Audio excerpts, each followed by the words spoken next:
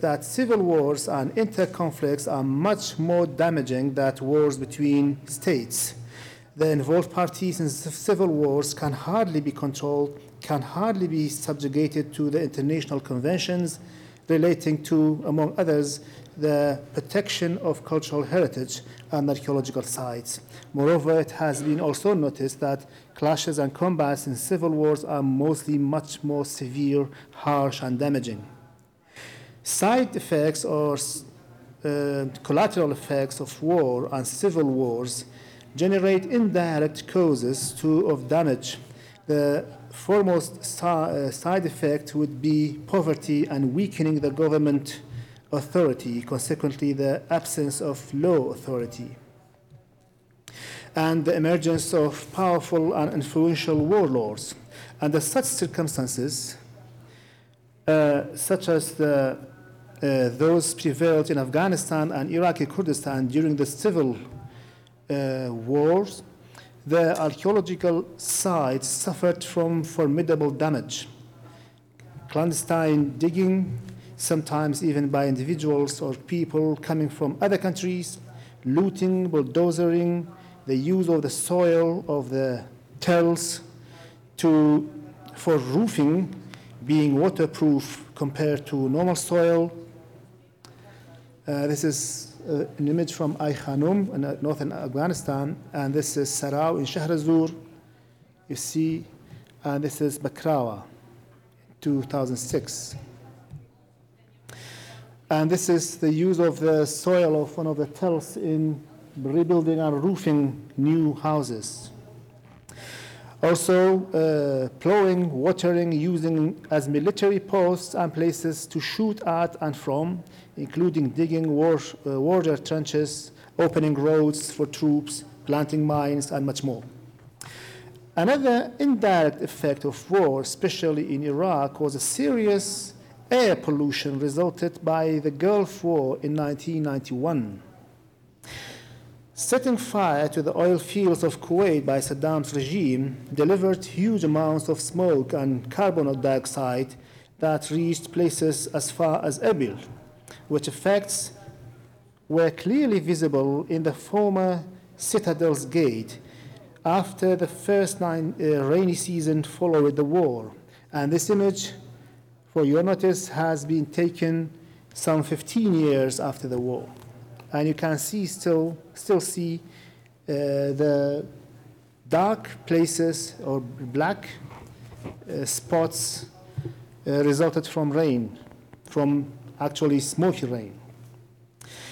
The financial crisis that follow wars and political strives is in unstable countries such as those of the Middle East, Eastern countries, lead to cutting off the budgets of the antiquities authorities and services.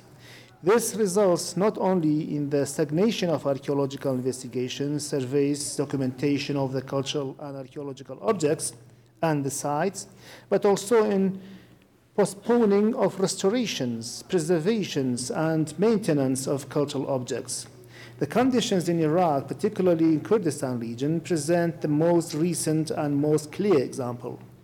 Ironically, when the economy recovers, large projects start, and this in turn destroy archaeological sites and cultural heritage.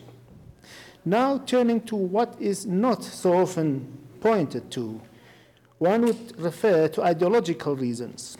Neglecting the Ark of Ctesiphon, for instance, under the former regime, and leaving it without adequate restoration and preservation was for political reasons stemming from the ideology of the Ba'ath regime.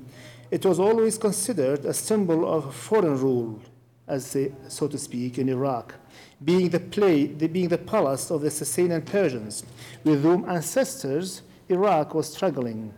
The bitter Iraq-Iran war was in an interlude of which.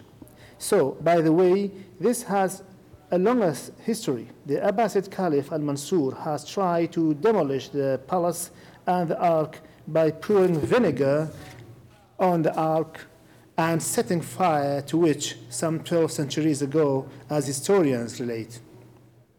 A step further was demolishing the historical graveyards of Kirkuk slightly before the overthrow of the regime in 2003. This aimed at erasing any evidence of the prolonged existence of a specific ethnicity in the city, and by doing so, undermine the claims of historical rights of this ethnicity. Contrary to this, the regime was hiding the existence, for instance, of pre-Islamic scripts at the foot of the outer walls of Al-Uqaydir fort to present the fort as the work of the Umayyads. A couple of years ago, the Turkish authorities damaged the historical tomb of the first Ottoman ruler in northern Syria and moved the remnants of the skeleton to Turkey under the pretense of returning the Ottoman belongings to where it belongs. In the same way, during the 2003 war, the historical archives of Basra Governorate were taken to Kuwait.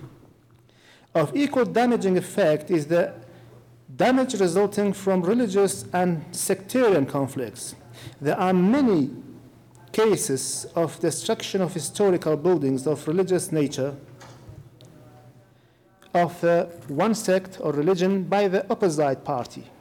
The damage can be brought not only by devastation but also by negligence for the same reasons.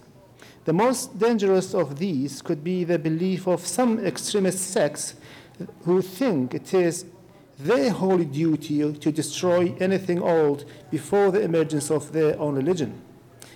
The ideologies of the ISIS and its former version, Al-Qaeda, considers tombs, including visiting them, restoring, preserving, building mausoleums, and the like, a devilish act,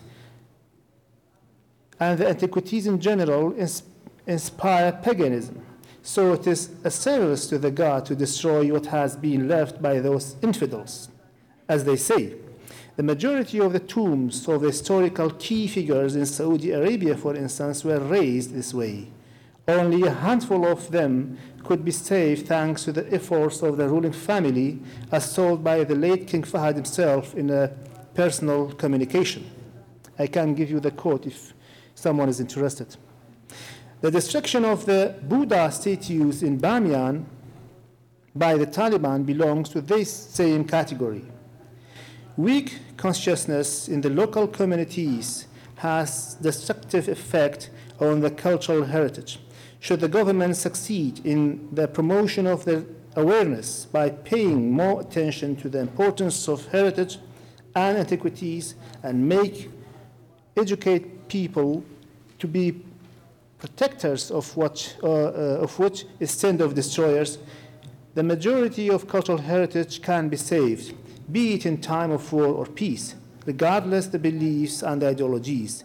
In Iraq, we could have saved museums during the circumstances of the early 90s, as did a few groups of youth in Egypt, here I am repeating myself, who successfully and wonderfully could save the Egyptian Museum in Cairo. Governments can see and feel pending or potential threats on the cultural heritage and take necessary measurements to prevent them from happening. For instance, it could see the spread of the ISIS ideology in the regions of Nineveh prior to the invasion. This expected under such circumstances that a large number of locals would involve in the destruction, not protection of the cultural heritage of their own region, destruction of the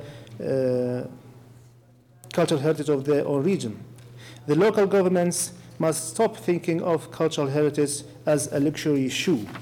Lastly, I would like to call attention to another issue of equal importance, that is, here, for instance, here we have this important relief.